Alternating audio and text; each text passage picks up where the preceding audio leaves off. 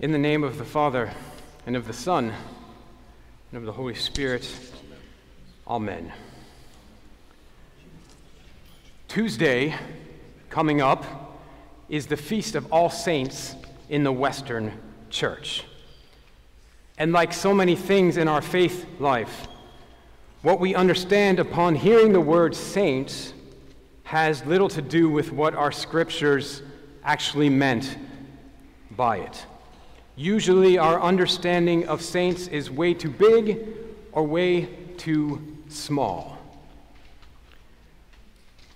We make saints too big when we think that only those people like St. Paul or St. Gregory the Illuminator, these untouchable, mythical people who endured torture for their faith, those are too big. How can I, who can't even endure 5 minutes of poor customer service on the phone, compare with this type of saint? And if that image of a saint is too big, the other association we have is a little too small.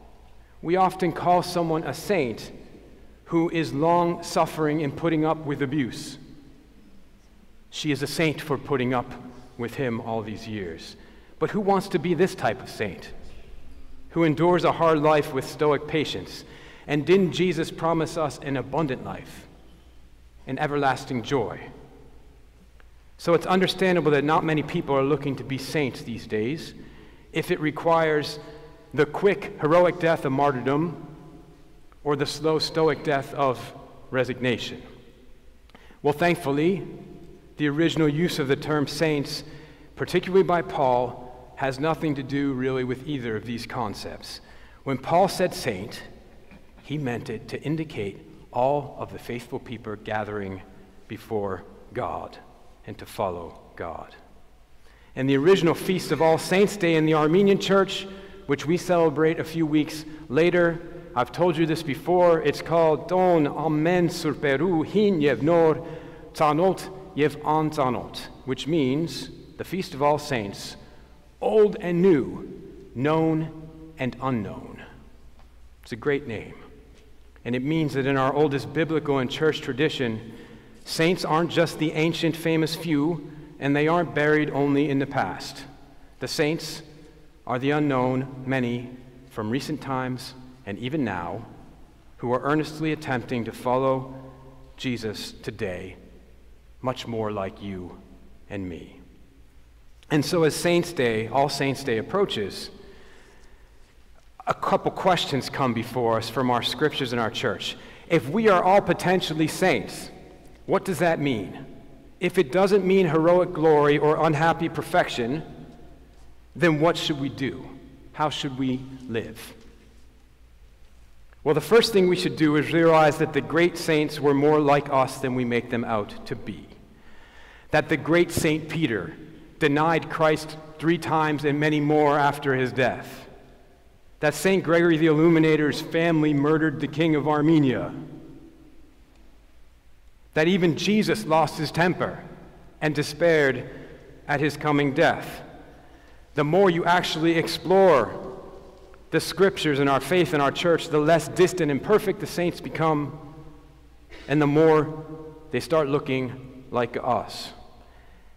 Yet, something within them led these people to do great things for the gospel, to live and sometimes die with incredible courage and boldness.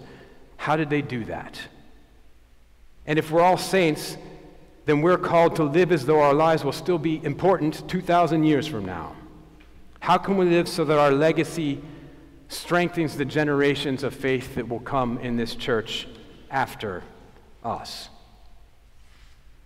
Well, I think that the saints, what the saints all had, is an unshakable commitment and a profound calling to witness to Jesus by their lives. Now, this witness is not something complicated. A witness simply establishes the truth by giving evidence. When we celebrate All Saints, we celebrate those who gave evidence of who God is. They made God believable and tangible by how they lived, not how they spoke, not if they looked holy, not what language they spoke, but how they lived. Of course, following Jesus, who most perfectly made God tangible and real and manifest by his life and his death. Also note that you don't need anything to be a saint. It's truly an equal opportunity calling. And frankly, it's a title that sometimes is given opposite to the achievements of the world. Jesus' Beatitudes, his blessings, they are like an award ceremony that the world has never seen before. He says, "Blessed are you when you're poor." He says, "Blessed are you if you're hungry and who weep and who are excluded and reviled and persecuted."